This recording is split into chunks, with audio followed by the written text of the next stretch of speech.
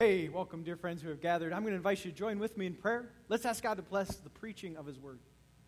Heavenly Father, we've come to meet with you. And just as Peter, James, and John met with you on the Mount of Transfiguration, it was so good they didn't want to leave. Lord, I ask that your peace, your presence, your beauty would be on such display. It would be so good we would not want to leave. So bless the preaching of your Word. Help us to see Jesus. It's in His name we pray. Amen. So I am confident it is a good day today. That is because I get to eat a lot of food. It's picnic day. Welcome once again. Welcome once again. And you've come during our sermon series on Job. And though we're going to be real with suffering, we're also going to be real with the fact that Jesus wins, that grace wins, that He can bring peace to situations that are anything but peaceful, and strength to get us through. And as we continue our series on Job, I have this simple observation, and this is this. There are some really smart, dumb people. You know what I'm saying? There are some really smart, dumb people. Now, don't poke the next person next to you, eyes up here. But there are smart, dumb people. I remember being in college, and one of the classes I hated was philosophy. Anyone ever take philosophy? Yeah. And maybe your experience was like mine, where they used a lot of words, and they had a brilliant vocabulary, and yet they said nothing. They're brilliant, dumb people. Let me give you an example. One is Friedrich Nietzsche. He had this to say. Let me bring him up for you. First of all, can we just celebrate this mustache? That's amazing. But anyway, what did he say? He said, when you look into an abyss, the abyss also looks into you. Now, I have no clue what that means. Do you? No idea. Inanimate things. The only thing I can think of is he was projecting Star Wars. This was an abyss that was actually looking back at Luke Skywalker because it wanted to eat him. But anyway, let's move on to the next one. Socrates, I am the wisest man alive, for I know one thing, and that is that I know nothing. Now, I think I know where he's going, but at the same time, it's illogical to say I know nothing and I know one thing. That is smart dumbness, right? Finally, Martin Heidegger. Here's this one. The most thought-provoking thing in our thought-provoking time is that we're still not thinking. I have no idea what he's trying to say. I better think on that a little bit. But okay, enough about philosophers. Have you ever been in class where you could tell the professor was brilliant, knew their stuff, but they did not know how to communicate that to you? I've been in that. Over the head, thank you very much. Or maybe it was in a company. Where, again, you knew there was a CEO or someone who really knew their stuff, but did not understand what the organization really needed, did not understand how to relate with people, and so brilliant dumbness happened all the time. Could be with a doctor. A doctor might know the anatomy of the body very well, but have a poor bedside manner, very, again, brilliant, dumb person when it comes to people. Happens all the time. In fact, I think even our society picks up on some brilliant dumbness. One of the phrases that I've heard, I'm probably dating myself, is the phrase YOLO. Anyone ever say that? Now, it's true. I mean, you only live once, but if this is inspiring you to pursue yourself with reckless abandon, to overspend, to overeat, to, try, drugs or alcohol too much, this is brilliant dumbness, friends. And here's why this matters. I don't think any of us want to be dumb. Would you agree? I don't want to get to the end of my life and be like, he was an idiot. Likable guy, but really, really dumb. Right? None of us want that. Well, so I remember when I was in high school, and I thought that I was being taught all these things that would make me wise. I was a junior in high school, and I was trigonometry and studying augmented matrices, and I'm like, when am I ever going to use an augmented matrix in this calculator that I'll never see again, right? And so I'm like, okay, if I'm going to have to study all this stuff, why don't I find true wisdom? And it's then that I thought, I'm like, well, God, He has a book. And there's a man named Solomon who was given wisdom from God, and if I just listen to his cliff notes on life, maybe then I will be truly wise. So I took God up on his challenge, and I opened the book of Proverbs. And there in chapter 1, I found the key to wisdom, and something I want to share with you. Do you know what I found? Can you read the yellow with me? The fear of the Lord.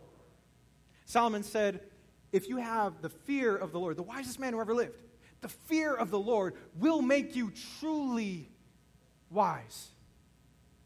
If you listen to Him, You'll get to the end of your life, and I don't think anyone will say you were just a likable dumb person. If you live with the fear of the Lord, they will recognize, man, there are some weighty principles they're operating by.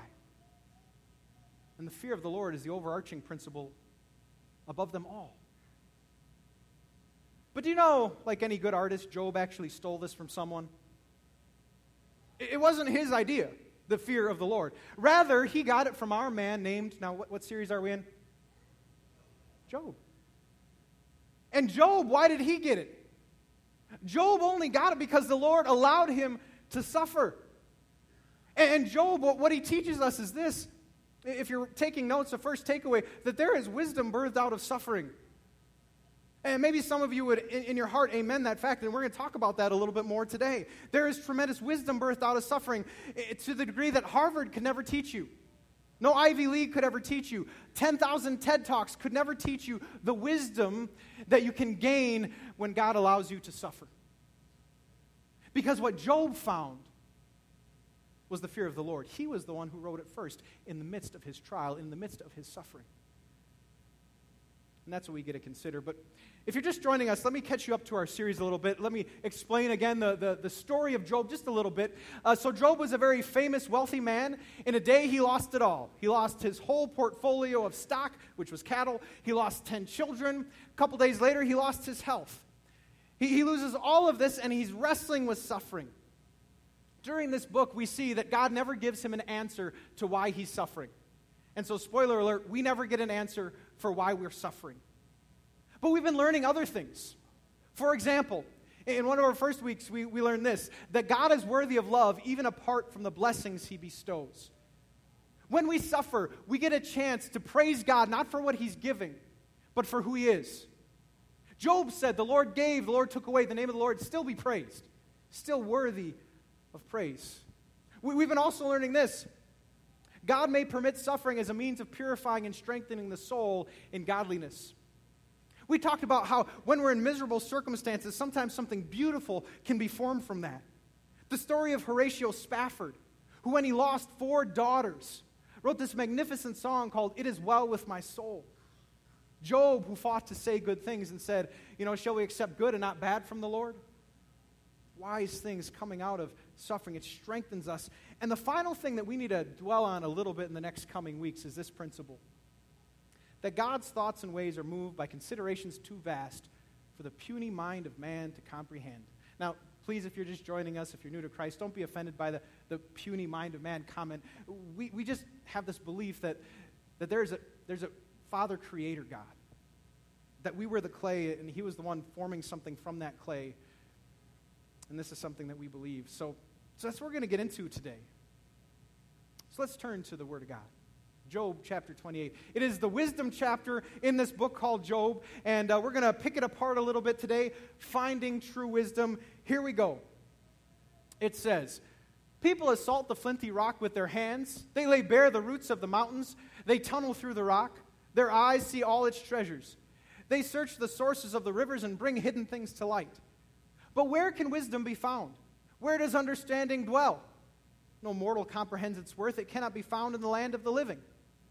AKA, you can mine for gold and diamonds, but you cannot mine for wisdom. Going on. The deep says it's not in me. The sea says it's not with me. It cannot be bought with the finest gold, nor can its price be weighed out in silver. So then, where does wisdom come from? Where does understanding dwell?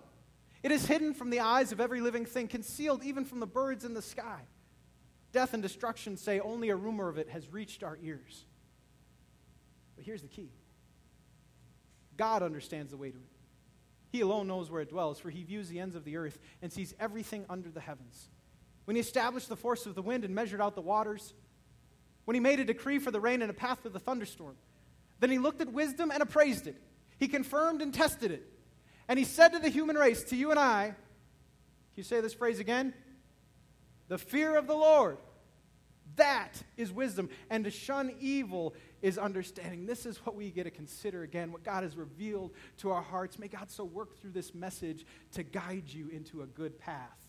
Now at this point, we have an opportunity to talk to our neighbor. Could you talk to your neighbor and tell them, don't be foolish, fear the Lord. Don't be foolish, fear the Lord. All right.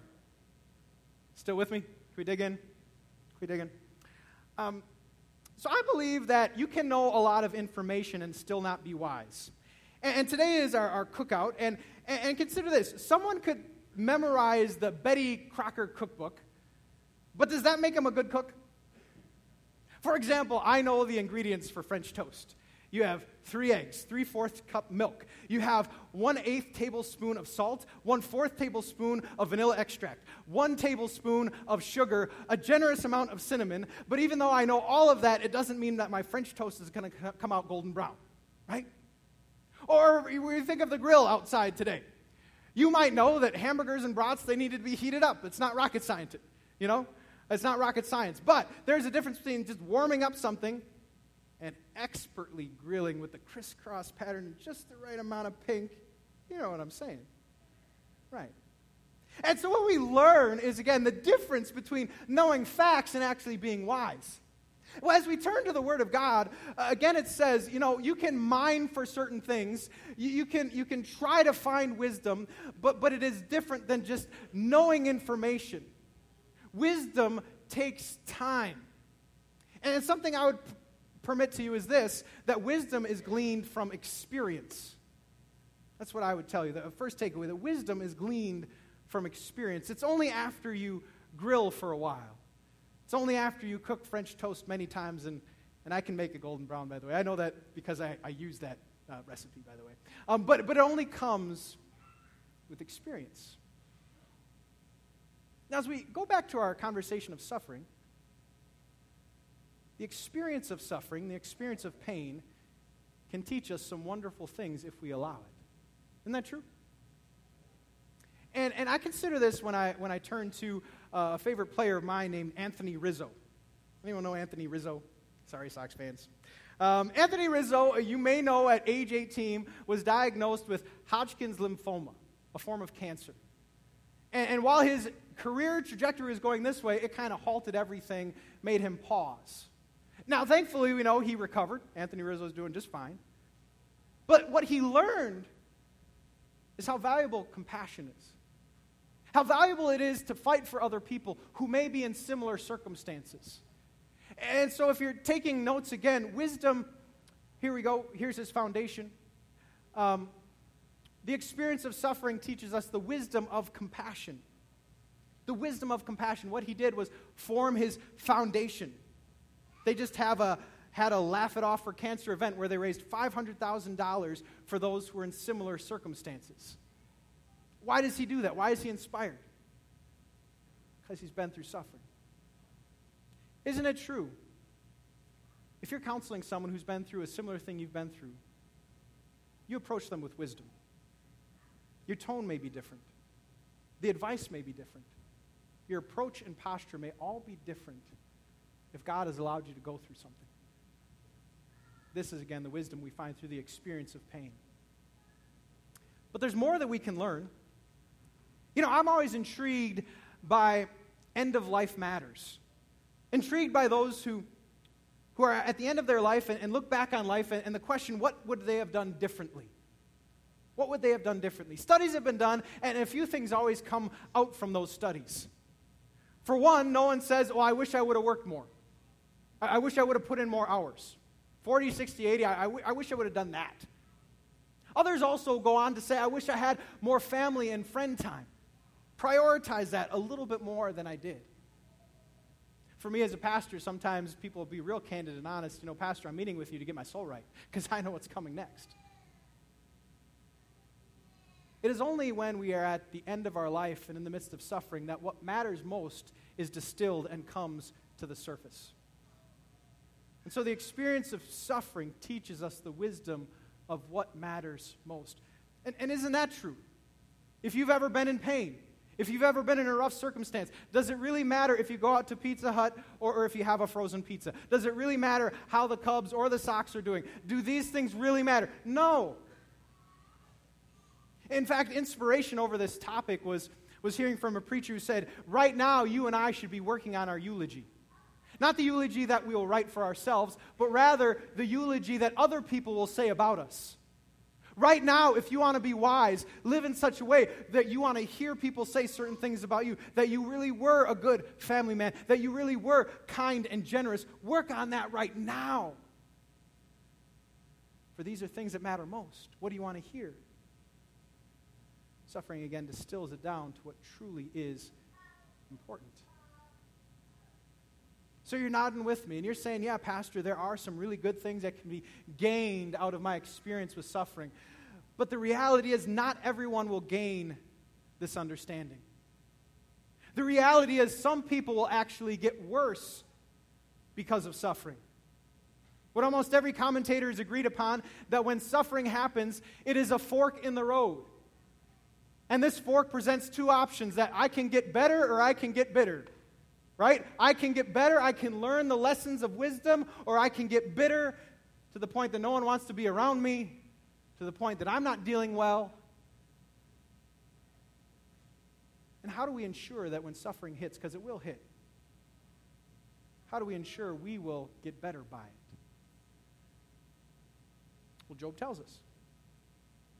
And that's why we've gathered here. Because God is in this place. Because God holds the key. And so what Job said is, you want to get better? God understands the way. He alone knows where wisdom dwells. What we heard is that the fear of the Lord, that is wisdom. And so, if you're taking notes, the fear of the Lord can help us get better through suffering. The fear of the Lord in the midst of all of that will lead us to get better on the other side. But what is the fear of the Lord? A lot has been written over the fear of the Lord. It's not a very simple thing to illustrate. But I want to go there with you, and the fear of the Lord, in my mind, is best illustrated through this picture. I want you to put yourselves in the shoes of that astronaut. Now, by the way, I don't think this is spatially correct. I think the Earth would actually be further away. But anyway, if you were that astronaut, perhaps would you feel a little tiny in the midst of the vastness of space? Perhaps might you just lose yourself in the awe and wonder of the beauty of the atmosphere of the earth, of the continents that you see, of the stars that are around you. But perhaps if you were that astronaut, would you be a little terrified? Wondering if your suit is going to hold out, wondering if you have enough oxygen. If something goes wrong, will you just be lost in space? I think this is a good picture of what it might be like to be before God. Let me give you a definition for fear of the Lord then. I believe it would be a reverential awe for a God that's so far more powerful and beautiful than we can imagine right now. Just like that astronaut. Man, there is beauty here. Man, space is powerful. Man, I am in awe of all of this. So how do we live in fear of the Lord? Or maybe let me ask you this question. Would you say our society has a healthy fear of the Lord? Would you say in general the people that you associate with have reverential awe when it comes to the idea of God or the concept of God or God's working in the world? Is it awe that you find and reverence and submission? What about our own lives? Would you say that you walk around each day with an awe, a reverence, a humble submission? To put it another way, do you stand above God or are you willing to stand below Him? Well, here's a litmus test. When you suffer, even during this series, is the framework of this series so that God can answer to you? So that God can explain Himself to you? Or is the framework of this series humble submission to the one that we will someday answer?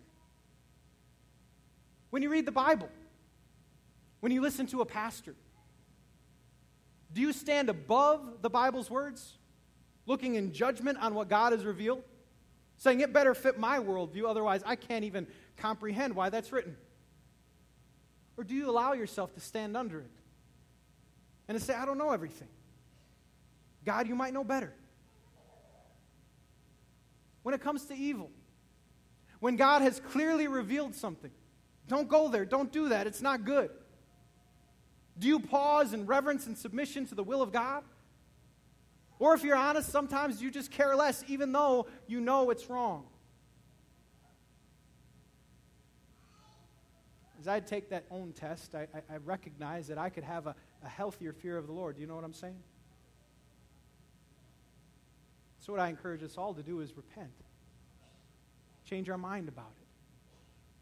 Because the reality is this powerful, this beautiful God, He's not ours by right. And it's a dreadful thing to fall in the hands of a living God. So what's our hope in the midst of this? If like space, God could consume us. How do we ever get to the point where we could love a God like this? Let me give you an answer there. The Bible tells us the reason we love Him, instead of just being terrified, it's this. We love because He first loved us. The way that you love Him, and don't just stand in dread, is you look at the face of Jesus Christ, and you see Him in the Garden of Gethsemane, and you see Him submitting to the Father's will, illustrating what the fear of the Lord is all about. And you remember He did that for you. You remember the cross and the beatings and the floggings. That was punishment paid so that we don't dread a powerful God. Rather, we live in peace and security as ones who have been set free through Jesus Christ. We look to Jesus. We don't take our eyes off of Him. In fact, I want you to know, if you're watching online, if you're new to Christ, He loves you more than you know right now. And His power, it's not used against you. Rather, it was used for you in Jesus Christ and through His resurrection. So we can approach this God, enjoying His beauty, enjoying His power, knowing that we're called the sons and daughters of God, and that we're forgiven for all of our missteps. But friends, as we considered the fear of the Lord and did a gut check of where we are in the timeline, what would it look like then if you and I went forward this day, a vision of the world, of Christians who just went out and said, I'm going to live with wisdom. I'm going to live with the fear of the Lord. What would that look like? Well, to talk about this, hard transition, I'm going to talk about air filters. And this is your friendly reminder that if you haven't replaced one of these, I think, every year or something like that? Maybe not. Air filters. What is the concept of air filters? Well, the concept is that as air is being pushed through, this thing is going to collect all the things that we don't want to breathe in. And there are many different levels of air filters, by the way. You can buy a $100 air filter that'll pretty much catch everything. But in general, it catches the dust and the pollen and the allergens and smog if you buy the fancy one. Where is smog, by the way? Anyway, but it catches all the stuff you don't want so that when you breathe in, you breathe only the purified air that you want, right? Life is like living with a filter, isn't it? And we have filters. And we use filters in order to try to be wise. And I think one of the most popular filter when it comes to how to live is this filter called family and friends. And many of you, this is your first choice for filters. The circle that you are in, what you grew up doing, the blueprint for your family, that is pretty much as information comes your way, it gets pumped out based on what your family did. That's one way to approach living. Well, there are other filters. Another filter that we have is culture, right? You could call it political correctness. You could call it what everyone else is doing. But culture. And based on what they deem appropriate, it's basically going to pump out what you're going to do and find if there's a wise way to live. But finally, how would we live with the fear of the Lord? What would that filter look like? Well, I'm a simple man who believed that God, in a miraculous way, preserved His words and directives to us in this thing called the Bible. And I believe He had His hand in it. And so if you want a fear of the Lord filter, I believe it's a biblical one. I believe it's saying, God, based on all the information, based on all the things I could do, I'm going to let your Bible catch everything that is untrue and pump it out to what I actually do. Now, let's consider if this would truly lead to wisdom. Let's go to the family and friends one and judge it based on wisdom. Now, have you ever gotten advice from your family and it was really well-intentioned, but it was completely wrong? Anyone with me? It has happened more than once to me, right? And these are people who really love me, who really cared about me, and we're completely wrong. Right? So some of you know what I'm talking about. They just don't always get it right as much as they want to. This next one, how wise is this? Don't even get me started. Right? Come on. Every generation seems to change their mind on what morality looks like or style looks like or what's popular and how you should treat people. It's a pendulum swinging one way or the other, not really catching true north, not really being in the middle. Don't get me started on what they promote as far as morality or sexuality or what you should be pursuing, right? This one definitely will get it wrong. In fact, there's a Bible passage over that. You don't know what your life is like when you listen only to the filter of culture? It says you'll be tossed back and forth by the waves, blown here and there by every wind of teaching and by the cunning and craftiness of people and their deceitful scheming. Is that what you want to have in life? Blown here and there by everyone else's opinion? But then the Bible. If you take God up in the charge of listening to his voice, what might you find? I think of what it says about God in Numbers. In Numbers, it says, God is not a human that he should lie, not a human being that he should change his mind. Does he speak and not act? Does he promise and not fulfill? AKA, when you use this filter, God, he gets it right. God is the one who made a path for the thunderstorms. God is the one who measured out the rain. God is the one who brings every wind, and sometimes the wind blows over our tents, but that's okay. We put them back up. But anyway, God is always right. So if we use this filter, might actually help us. So let's use them. Let's use them. Let's, before we leave today, just consider this realm of suffering. And when it comes to suffering, for those who get bitter, sometimes they're overwhelmed by the shock of suffering. They're shocked that it happened. Do you know what I'm saying? Shocked. I can't believe this happened. And I think that there are many things that could shock us in life. I think that whenever I'm merging into traffic and someone lets me in without a battle and even gives me a wave, that's shocking. When I see a guy in a romper, that's always shocking. But what I would permit to you that should not be shocking is that we suffer. But how do we get there? Why are we like, I can't believe it? Why? Is it perhaps because our primary filter is maybe this one, family and friends, and they say, you don't deserve this. I can't believe this happened to you. Very well-intentioned, but they're dumb, smart people. Or maybe it's our culture that says, you know what, you're a victim. You got to fight for your rights, but don't worry, in the meantime, what goes around comes around. That's not true, by the way. Grace breaks that up. Anyway, right? We're shocked because of culture. But if we truly had a biblical filter, would we be shocked by suffering? If we remember what happened in the garden when Adam and Eve rebelled, if we remember the words of Jesus, Jesus who said, in this world you will have what? Donuts? No. Trouble. You and I, as long as we walk, we'll have chaotic messes until we're called to heaven. And they are complex, and they're not easy to decipher or navigate. They are troublesome. They're filled with worry, labor, toil. There's trouble, friends. This is not shocking. But what is also not shocking is that God has overcome. That you and I someday will be a place where he wipes every tear from our eyes. Where you and I will be gathered, where we never have to battle again. But we'll remember we're in the meantime. So what can a biblical filter do? Biblical filter can help us pass the shock of suffering. Unfortunately, my friends, we will have troubles. And that's why it's good to gather here regularly, because we have hope and healing in this place. But a biblical filter can do more. A biblical filter, last point, it can give us wisdom past the pain of suffering. And the pain of suffering is something very humbling. For the strongest people, in the midst of their dark season, in the midst of their dark days, have a hard time with the pain of suffering. But when it comes to the different filters, not all of them are helpful. Family and friends, they might tell us, well, time heals all wounds. You're in a season, but don't worry, you're going to get through. Time's the answer. Don't get me started on what culture will tell you.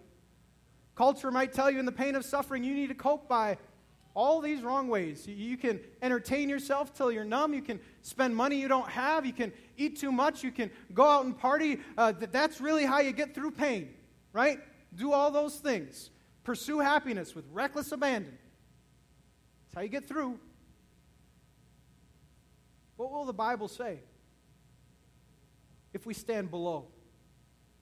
If we go first here to hear from our Father? Perhaps will you hear the word, fix your eyes on the author and perfecter of your faith. Fix your eyes on Jesus. In the midst of pain, I know of no better hope than fixing our eyes on Jesus. Because time doesn't heal all wounds, but Jesus can. And by his wounds we are healed. How do I understand my own suffering if I don't see the one who loved me most suffer much more than I will ever experience? The wisdom found in looking at Jesus is better than 10,000 TED Talks, better than what Harvard or Stanford could offer. Fix your eyes on Jesus. You know, as I was studying for this sermon series, came across a wonderful quote. When we talk about suffering, sometimes it's called the cross that we bear. That as Jesus bore a cross, so we bear a cross. And consider this quote. The real contents of the book of Job is a mystery of the cross, but the cross of Golgotha, where Jesus died, is the solution of the enigma of every cross. If you are in pain, I know of no better answer than to look to Jesus, who loved you, suffered what you ultimately deserved, and set you free. May you live with fear of the Lord. May you use your biblical filter first and often. And may you see again the beauty of our Savior, Jesus. Amen. Please stand.